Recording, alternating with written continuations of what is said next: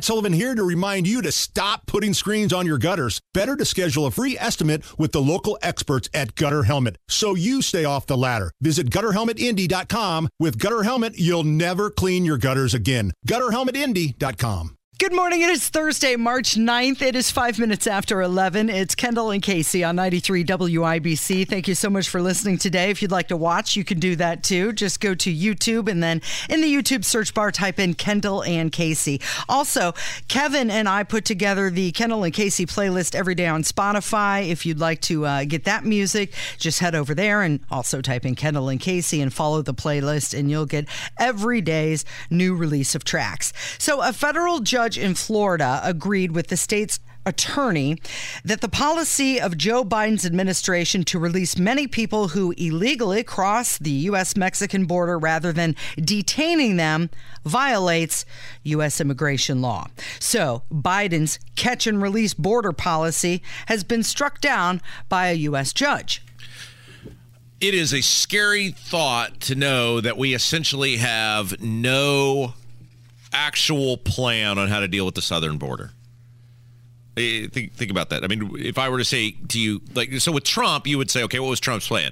Well, Trump's plan was to build the wall, beef up border enforcement, expanded technology, get these people out of this country as fast as possible. What is the actual Biden plan other than as many illegal immigrants in this country as humanly possible? Stumbling around with Chuck Schumer, who needs to hold his arm to lead him into a room. It's amazing. We talk about this a lot. So like Abdul is running for mayor. And there really are four, if you are a mayor, there are really four cornerstones of being a mayor, right? Okay, so there's trash, there's snow removal, there's roads, and public safety. In the case of Joe Hogsett, I don't know about the trash, but the other three stinks at all of them, right? So if you're a mayor, you shouldn't be doing anything else if you can't do these four things well. The ribbon cuttings, the blah, blah, blah, it doesn't matter. It doesn't mean anything to anyone if you can't do the four things. Same thing with being president, right? I mean, there's a core group of things that you are responsible for, and one of the top, if not the top one, probably the top one, is the security of the nation. Safety of Americans. Of which the border is part of national security. And Biden is beyond awful at it and doesn't care at all. Okay, so the senator from Alabama is introducing a measure that would force Homeland Security Secretary Mayorkas to enhance border security and let state attorneys general sue DHS if it fails to fulfill its duties. Like, do it or you're out of here. So the FBI director, Christopher Wray, was on Capitol Hill yesterday. And he just freely admits they cannot keep tabs on the illegal immigrants coming into the country.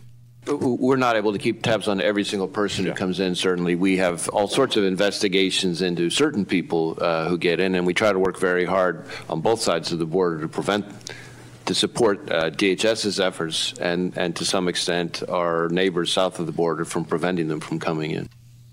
Okay, so just a reminder that Title 42 is going to end in 2 months. And since Biden took office, 4.8 million illegal immigrants have entered the country. And let's put that into some perspective for you. 4.8 million. That's equal to the entire population of the state of Alabama. Yeah. So there an entire state of people have illegally entered our country. Yes, and they don't care at all because that's what they want. You could not do what Biden has done unintentionally. The very clear goal, and all you have to do is listen to what these people said. They've said it for years. There are a large group of people in this country, and it's very scary because of all the great things this country has done and stood for, who believe America is inherently evil from its inception, and it is irredeemable, and it cannot be saved. And the only way to, quote-unquote, fix it is to burn it to the ground and build it back up in some radical left Marxist image that these people see fit. They're trying to destroy this country. There's no way you can consistently do the things that Joe Biden does if you were not trying to destroy America. What person, regardless of party, unless you are just for mass illegal immigration because you don't believe in borders, you don't believe in American exceptionalism, you don't believe in American sovereignty. There's no way you could just keep on a daily basis just letting these people waltz in without any sort of plan or changing of plans or there's nothing. They want these people here. They're here because they want mass illegal immigration. And what are they bringing with them? Deadly drugs. Some of these people are on terrorist watch lists. Just bad actors pouring in to the country, unobstructed. Sovereignty matters. It matters, and it is important. 4.8 million illegal immigrants since that guy took office. Casey, can we talk about something else ridiculous that the Biden administration is doing? Oh, spin the wheel. I mean, where are we going to land today? And they are still refusing to let people into the country if they don't have a vaccine. Okay, so Ron DeSantis asked the president to allow Novak Djokovic, good job, into the United States to play in an upcoming Miami Open, even though he's unvaccinated. And he is arguably, superstar. Yeah, he's arguably the best tennis player in the world. I don't know if he's actually ranked number one. Probably not, because he got banned from a bunch of places because he wasn't vaccinated and didn't play in a bunch of the larger tournaments for a while. But he is attempting to play in the Miami Open, and it is one of the best tennis players in the world.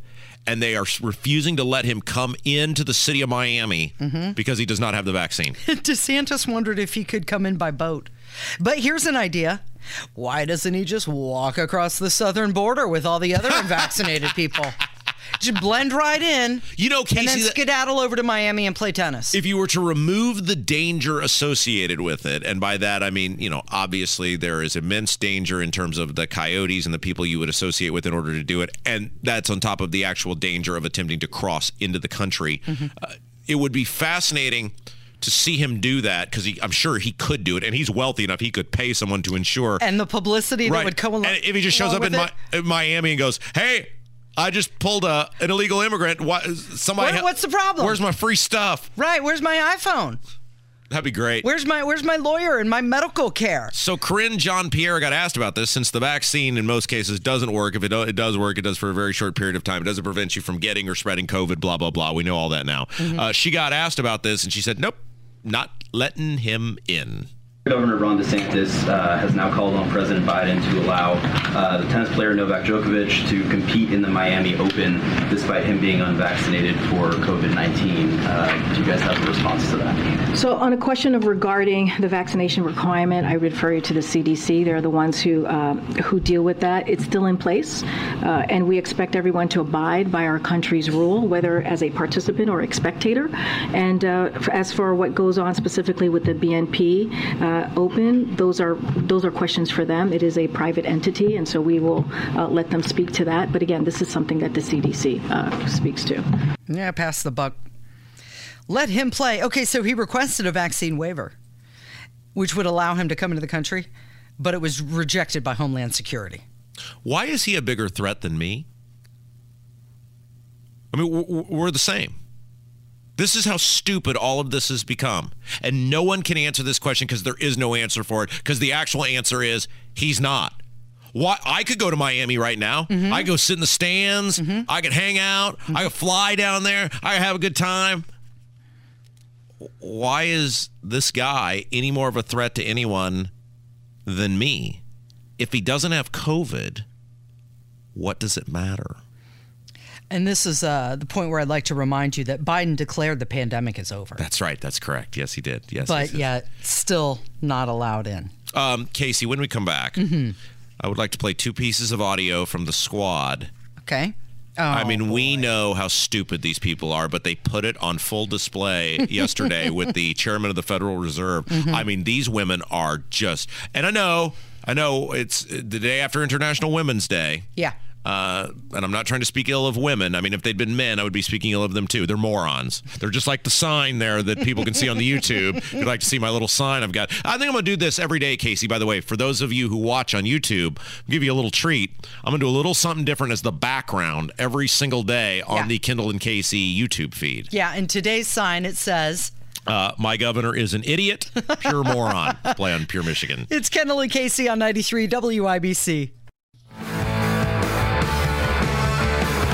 19 minutes after 11 with Kendall and Casey on 93 WIBC. Trending this hour, Sunny D. They have announced the development of an orange-flavored vodka seltzer drink. A lot of people are up in arms about this, that Sunny D, which is typically a children's beverage, would come out with an adult beverage, but alas, there it is.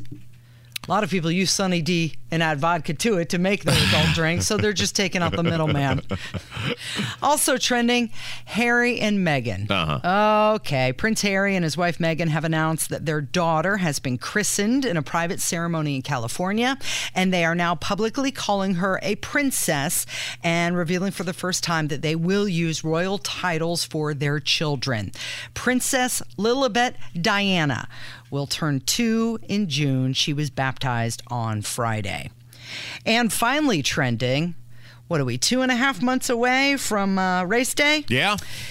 Into May. It was a big day yesterday for IMS ticket holders. Here we go. All right, all you Indy 500 knuckleheads, it's a good day. We're at the Speedway and in the ticket office. Check this out. They let me in. It's going down. Today's the day those blue envelopes go out, baby. Today's the day. This one's going to Thomas Austin in Brownsburg. Hey, Thomas, there's your tickets. There you go. They're on the way. Yeah, special mail going out for the IMS ticket holders. Yeah. I know Hammer will be there. It's very, very nice for those of us who lived through the mid and late 90s and saw the collapse of the 500 and the split and everything else. It's been very nice to see the resurgence of 16th Georgetown and the resurgence of the Indy 500, and it's great for the city, and they put on an awesome race every year. May in Indianapolis, a good time to be here. 20 after 11 with Kendall and Casey on 93 WIBC. So the Federal Reserve Chairman Jerome Powell cleared the way for larger interest rate hikes at this month's central bank policy meeting. It did send the markets a bit into a tailspin. In his remarks to the Senate Committee on Banking, he said that economically painful interest rate hikes are, quote, likely to be higher than previously anticipated. And that as a result, the labor market will also very likely weaken. So they're raising interest rates to get inflation under control. No matter how high they raise the interest rates, they can't get inflation under control. Why, Casey? Because the government won't stop printing Spending the money. money. Yeah, Yeah. right. We've been telling you this for multiple years now on this show. It's not hard. It's not that the government doesn't understand it. It's the government doesn't want to do it. And what the government does, because they are complete hypocrites who pass blame onto everyone else, just like here, you've got state reps saying the property tax increase is Joe Biden's fault. I mean, this is what all these people do. Democrats, Republicans, state, federal, whatever. Doesn't matter. They're just blame shifters. Nobody raises their hand and said, yep, did it. I'm going to fix it. That's all people want. You did it. You broke it. Fix it. Their thing now is, well, this is Jerome Powell's fault. It's always the Federal Reserve, right? Because nobody actually knows what the Federal Reserve does. So Jerome Powell, who I'm not by any means a fan of, I don't dislike him per se, but I'm not a cheerleader for him.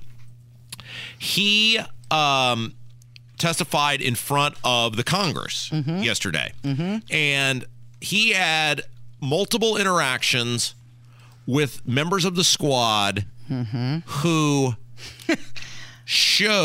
put on full display just how stupid, how intellectually void of anything these people are. I'm not talking about their liberalism.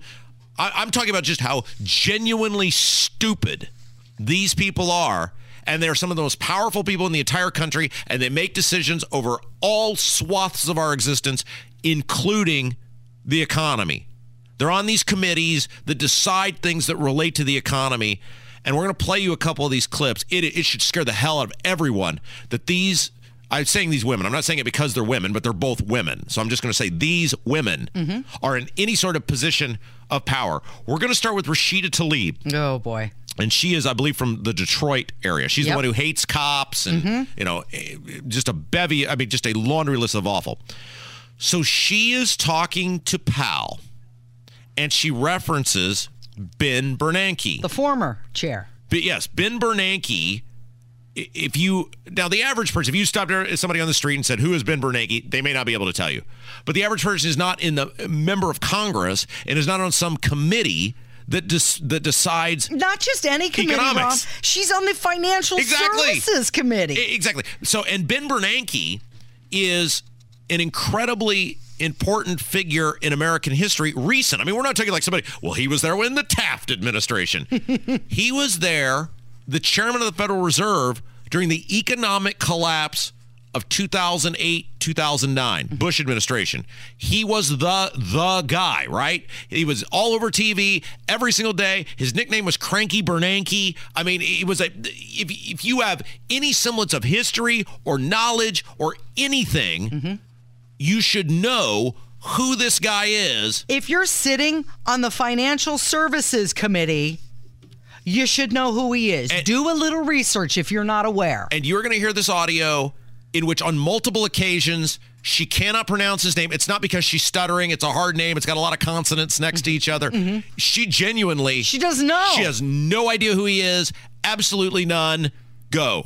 Of the authority. Now, you've mentioned that in the face of another financial crisis, you would use the same tools of expanding the balance sheet and purchasing long-term bonds. In other words, more of the same, correct? Yes. So I'm afraid that's simply not good enough. I mean, I think your predecessors, former chairs Yellen and I believe it's Bernanke, seem to agree based on remarks both that gave last month. For instance, Chairman Bernanke has suggested a money finance fiscal program might be helpful during the next... She did it again! She has no idea who this guy is. She has no idea when he was the chairman. That's not good enough. But she's going to tell Jerome Powell what he's doing wrong. Right, that's not good enough. It could, again, if it's a thing, there are some names that are just hard for people to pronounce. But she goes, I believe it is, which means she has no idea. It's like she's going, oh, man, that's a really hard one to say. Or not that Bernanke is that all that hard of a name to say. These people are idiots, Casey. Oh, wait. There's more. It gets better. So another one of these lunatic squad people.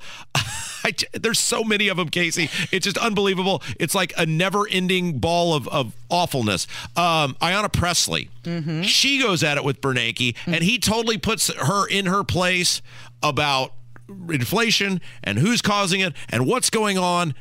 It's you people that caused the inflation, not Jerome Powell. Could you elaborate? What is this effect to communities, families, and businesses, these interest rate hikes? Well, right now we're trying to bring down inflation on behalf of all those families. I think high inflation is hurting, particularly working families all around the country, very badly. And as you know, if you're on a very limited budget and you don't have a lot of excess earnings, when prices start going up, you're in trouble right away. People, middle and upper middle class people, have more resources. So we think it's absolutely critical for the working people of this country that we get inflation back under control. And also, while we're at it, we have a dual mandate. Apologies, Mr. Chair. I'm just reclaiming my time here. So she cut him off, and I wasn't going to subject our audience to anything else she had to say. He's the chair of the Federal Reserve. You and your friends, the one friend can't even pronounce Ben Bernanke's name, and we're supposed to give two damns about what you say about the economy. No wonder we're in the position we're in, Casey. Okay, so eventually politicians are going to start putting pressure on the Fed, and that's going to be dangerous because then he's going to start making policy based on politics rather than the economy.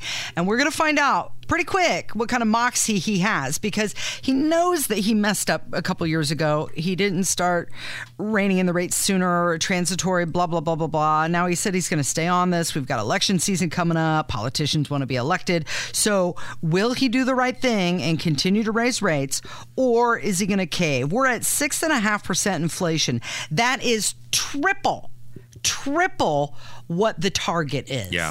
All right, Casey, when we come back, Chuck Schumer got invited to go on Tucker Carlson, and that didn't go well. He said, nah, and we'll get into that coming up. From 93 WIBC. You're listening to Kendall and Casey on 93 WIBC. It is 11:32. So House Speaker Kevin McCarthy standing by his decision to grant Fox News' Tucker Carlson access to the raw security footage from January 6th, telling reporters that he has no regrets. Yeah, you know Kevin McCarthy, the boyfriend of Marjorie Taylor Greene. He also serves as the Speaker of the House of Representatives. He gave Tucker Carlson the video. That was a very good thing of him to do. Don't kid yourself. He didn't. Micah was doing State House Happenings with me this morning. We were putting the podcast together, and Micah was praising Kevin McCarthy for this. And I said, Micah, if someone gives you $100, but they did it at gunpoint. They didn't actually want to give you the $100. They did it because their life was on the line. But he kept his word. He did. For now. On that. Yes, for now. But he doesn't want to do it. Yeah. He doesn't want to help the conservative cause. He has to do it to keep his speakership. But you're right. He did give Tucker Carlson the tapes. It has done way more for transparency than anything that came out of the January 6th committee. And he got asked about this yesterday at the Capitol. I said at the very beginning, transparency.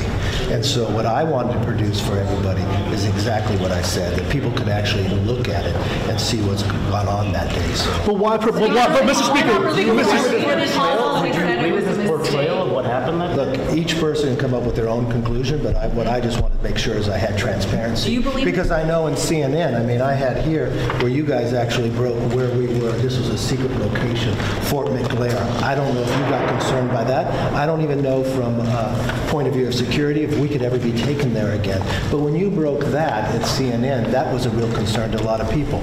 I had a real concern also when I wanted to make sure transparency. Look, the officer's death is tragic, and anytime an officer is passed in this situation, I want to make sure they're protected. I want to make sure the transparency goes forward. Okay, so he has a little bit more faith in the intelligence of the American people than it seems like most in Washington, because he said each person come up with your own conclusion.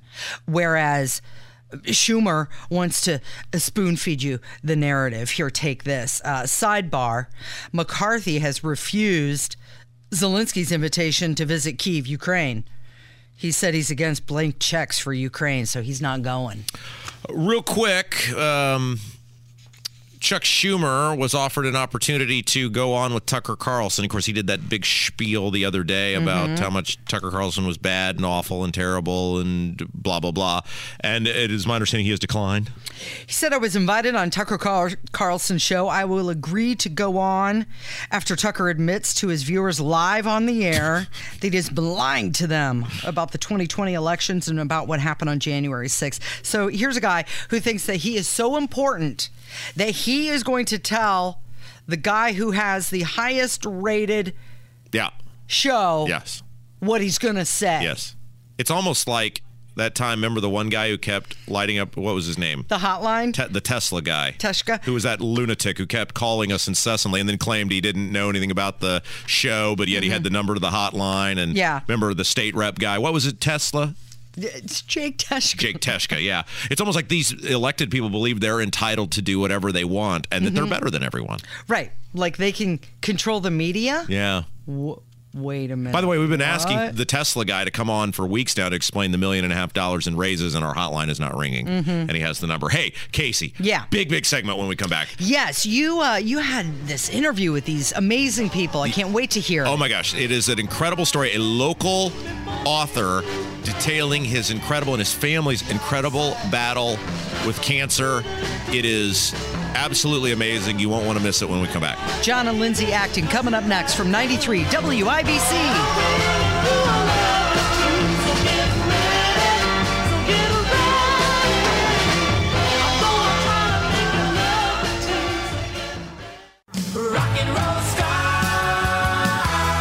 A local man's incredible journey through incredible adversity.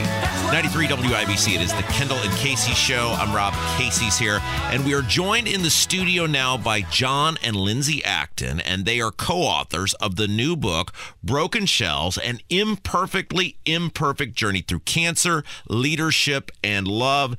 Just an absolutely incredible tale of dealing very gracefully and very boldly with a very serious illness. John, Lindsay, welcome to the program. John, let's start with you. Why did you decide to write this book? Cancer, for many people, is often such a private challenge. You said, I'm going to put it all out there. Why'd you write the book? first, thank you for having us. We greatly appreciate you and Casey and WIBC for letting us come on and talk about this story. It was not my first take or my first impression that I wanted to do this book. I really had a little push from a blonde lady sitting next to me. Your wife. And we'll get to you in a second. Yeah, and she's already an author. So when we were going through this process, one of the aspects that kind of helped mend some of the broken aspects was I did start journaling, made a blog. Yeah. And just putting down some of your thoughts are helpful. And as that blog continued to grow, Lindsay, along with her publisher editor, kind of it put some things in the back of my head, said, you ought to be able to turn this into a book. I want to ask you a quick question before we bring Lindsay in, because you mentioned journaling, and I do this every night for my daughter, who is going to be born sometime in July, hopefully. And I started doing this several weeks ago to say, look, you'll never remember your thoughts the way you remember them in the moment. And did you find that you started learning things about yourself as you started journaling your own adventure? Absolutely. You know, there's a phrase called chemo fog, and it is absolutely 100% accurate that you kind of live somewhat in a haze and you forget things. So by writing some things down, and now I've had to go back and write and rewrite, and my editor's kind of a pain. But as we put this stuff together, I really did remember some things, or I had forgotten some things, and by writing it down, it was very helpful.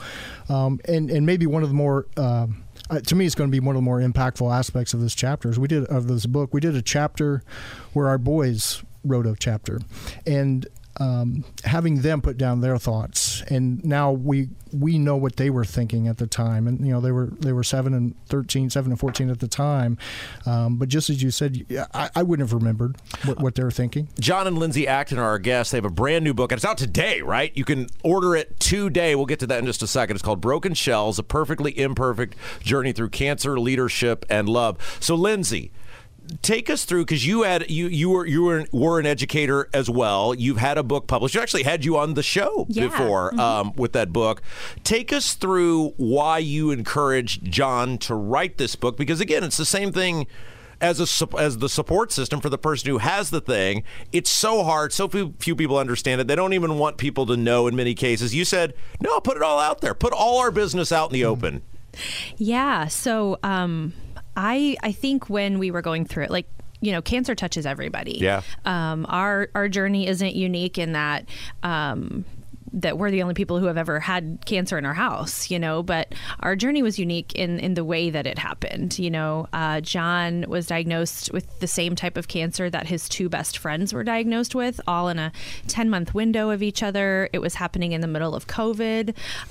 It was happening in the middle of just a storm of insanity in life. And so the things that our family was forced to, again, sort of not in the plan, deal with were things that, while they weren't unique to the world, they were unique in the way that they happened and the storm in which they happened. And so, you know, John had to give up a lot of pieces of himself. Well, you were superintendent. Yeah, he was. And so the before and after of our lives is incredibly different, and it's incredibly sometimes still hard to process the things that you have to walk away from in order to become who you're supposed to be. John, I'll start with you on this, but I'd like for you both to answer this. Your kids are younger. I mean, one is getting ready to enter high school, which doesn't seem possible, but they're not adult children. They obviously weren't adult children when you got this diagnosis.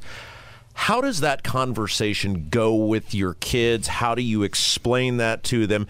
And not to in any way undermine any form of cancer, but this isn't like just, hey, skin cancer and we've got to get this removed and it's a great chance of survival. I mean, this was a very, very serious form of cancer with not a great survival rate, which is amazing you're doing as well as you're doing.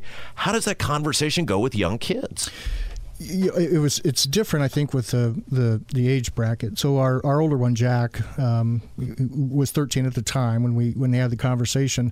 I forget sometimes how mature and thought process young adults can be. Well, Jack had to process My best friend, which was a family friend we'd grown up with, Aaron, had the same exact cancer, and he was 2 months further ahead down the road, but right out of the gate he wasn't doing well. And then his aunt had the same cancer and was not doing well. So, you think kids aren't going to project things. Well, he absolutely did. You see these two other important people in his life, then your dad rolls in with the same cancer. It was a lot for him to process. Now, for the younger Andrew, I'm glad he didn't fully comprehend everything, and maybe even still to this day doesn't fully comprehend, but he understands that Aaron went to heaven, that Andrea, Jack's aunt, went to heaven, understands that process, and understands that I was really sick and took a whole bunch of medicine, and that was a possibility. And there's probably some days, and I absolutely guarantee my wife guarantees that she would wish I was headed not out. But it's a lot for the individual that has the disease to process. It's a lot for the caretaker. And it's a heck of a lot for the family, because it's a complete disruption. When we did radio together years ago, I used to be able to sit and talk to you for an hour. I can't do that today, and there's so many things I want to get to. So, Lindsay, one of the things I wanted to ask you about this book, and by the way, John and Lindsay Acton are our guests. They have a brand new book out today, Broken Shells, Perfectly Imperfect Journey Through Cancer, Leadership, and Love. By the way, where is the best place for people to get the book? So we have a great website, and it's www.brokenshells.net. And you guys got merch? I see the merch. Yeah, it's right there. And people can order it right there. They can order it right there. It's super easy. So I'm curious, throughout this journey, because John, we don't see him every day, but he always seems like he's out and about in the community. He's rolling around in his Corvette, the top's down. He's having a good time. Is it a Corvette or is it's just a convertible, isn't it? Well, the quick story is that was our Why Not old Camaro we bought, and 3 months later it got totaled out.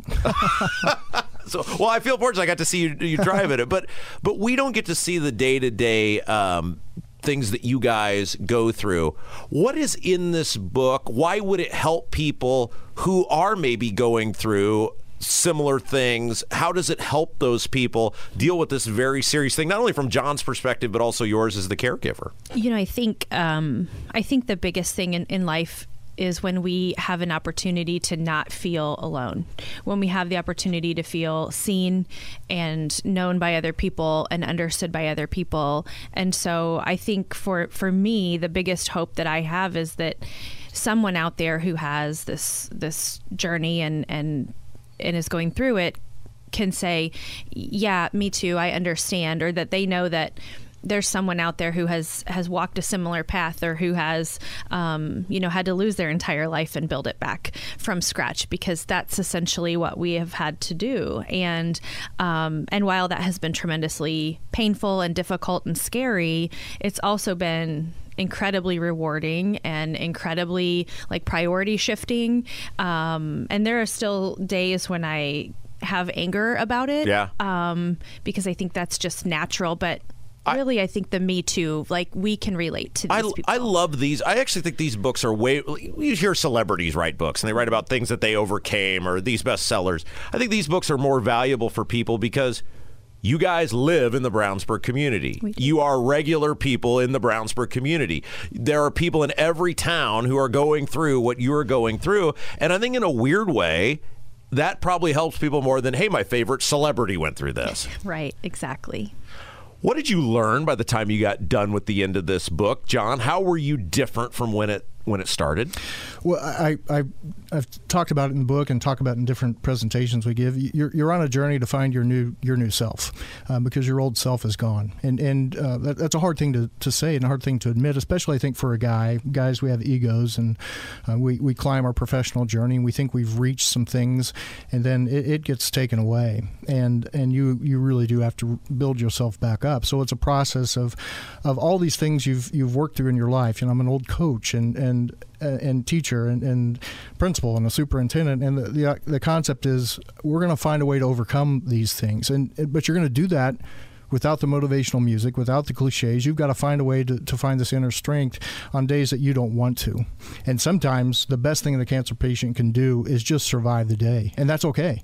Because every day you are making it through, you're inching closer to the goal that you're trying to accomplish. But in no way do I want anyone to think that our journey is more difficult than anyone else's. In fact, I think it's probably easier than some. But everyone's journey is difficult. And whether it's cancer or we talk about it, whether it's cancer or diabetes, divorce or depression, everybody has something. Everybody's got stuff. Before we let you go, you've started, you both a speaking kind of tour off of this, and you're speaking to businesses, you're speaking to schools, you go to sports teams. I find that I am very nervous when I get up in front of large groups of people. Like there are probably 10,000 people or more hearing us right now, but it's just us here, so it's no big deal. Are you nervous when you get up in front of large groups of people? Because, of course, you told your story in the book, and you're telling a similar story in front of people, but it's just different when people are staring at you. I'll let Lynn go first. So, yes and no. Last week we had the opportunity to be with teachers and staff members from Western Boone, and we had a great time. We spoke together for the first time, and I was a teacher for a long time, and so is John. So large groups don't bother me, but what does really hit hard is when I look out into the audience and I watch someone crying or feeling moved by what we're saying, and I just want to go stop what I'm doing and go hug them. Because sometimes you do. Sometimes writing a book, I said this about the first one, it's like walking around naked in front of everyone, and it's a little scary. But I think I'm a little bit more used to it now than I was. Yeah. And I think I'm teaching John a little bit about walking around naked in front of everybody he knows, which is a little how it feels. John? I've said this before. I will struggle more talking in a small room with 5 people than I will in a room of 5,000. And I don't know why. It's just always kind of been how I've approached things. And I think as a teacher, we're on a stage. You're always on a stage, and you're on, between, it depends on your area, but as secondary, you're on stage 6 periods a day, and you don't think of it that way when you're teaching, but that's really what you are. So I'm kind of used to talking to groups and large groups, and as a coach, large teams and things. So in some regards, that's been easier. And as Lynn said, when I'm talking to someone and they've got a similar disease, or their prognosis is worse than mine, and those are difficult conversations, and I think it varies by situation. But we've been very blessed to be able to spread our message, to different groups, and even now it's expanded out, as you said, to businesses and now associations. So I never would have said, when I was in high school, we both graduated the same place. I never would have assumed that I would be an author. I laughed you right off the stage, and now it's on my resume, and I'm proud of what we've done. It's not perfect. Lindsay is a much better writer than I am, but it's pretty authentic, and so I've given it my best shot, and hopefully it benefits somebody. We'll get everybody out of here with 2 John Acton fun facts. Number 1, he was a part of the Brownsburg Bulldogs 1984 state championship football team, which is still the greatest football team in town history. And it is known for anybody who lives in Brownsburg who is a town historian. John's dad has the nicest kept house in all of Brownsburg in a very prominent location. It's impossible to live up to the reputation of my parents. It's impossible.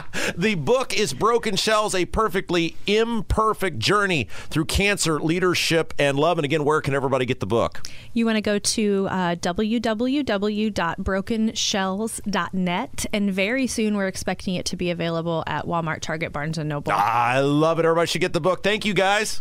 Thank you very much, Rob. Thank you so much. That's going to do it for us today. Have a great rest of your day. Thanks to Casey. Thanks to Kevin. We'll see you back here tomorrow, 9 until noon. It's Kendall and Casey Show on 93 WIBC.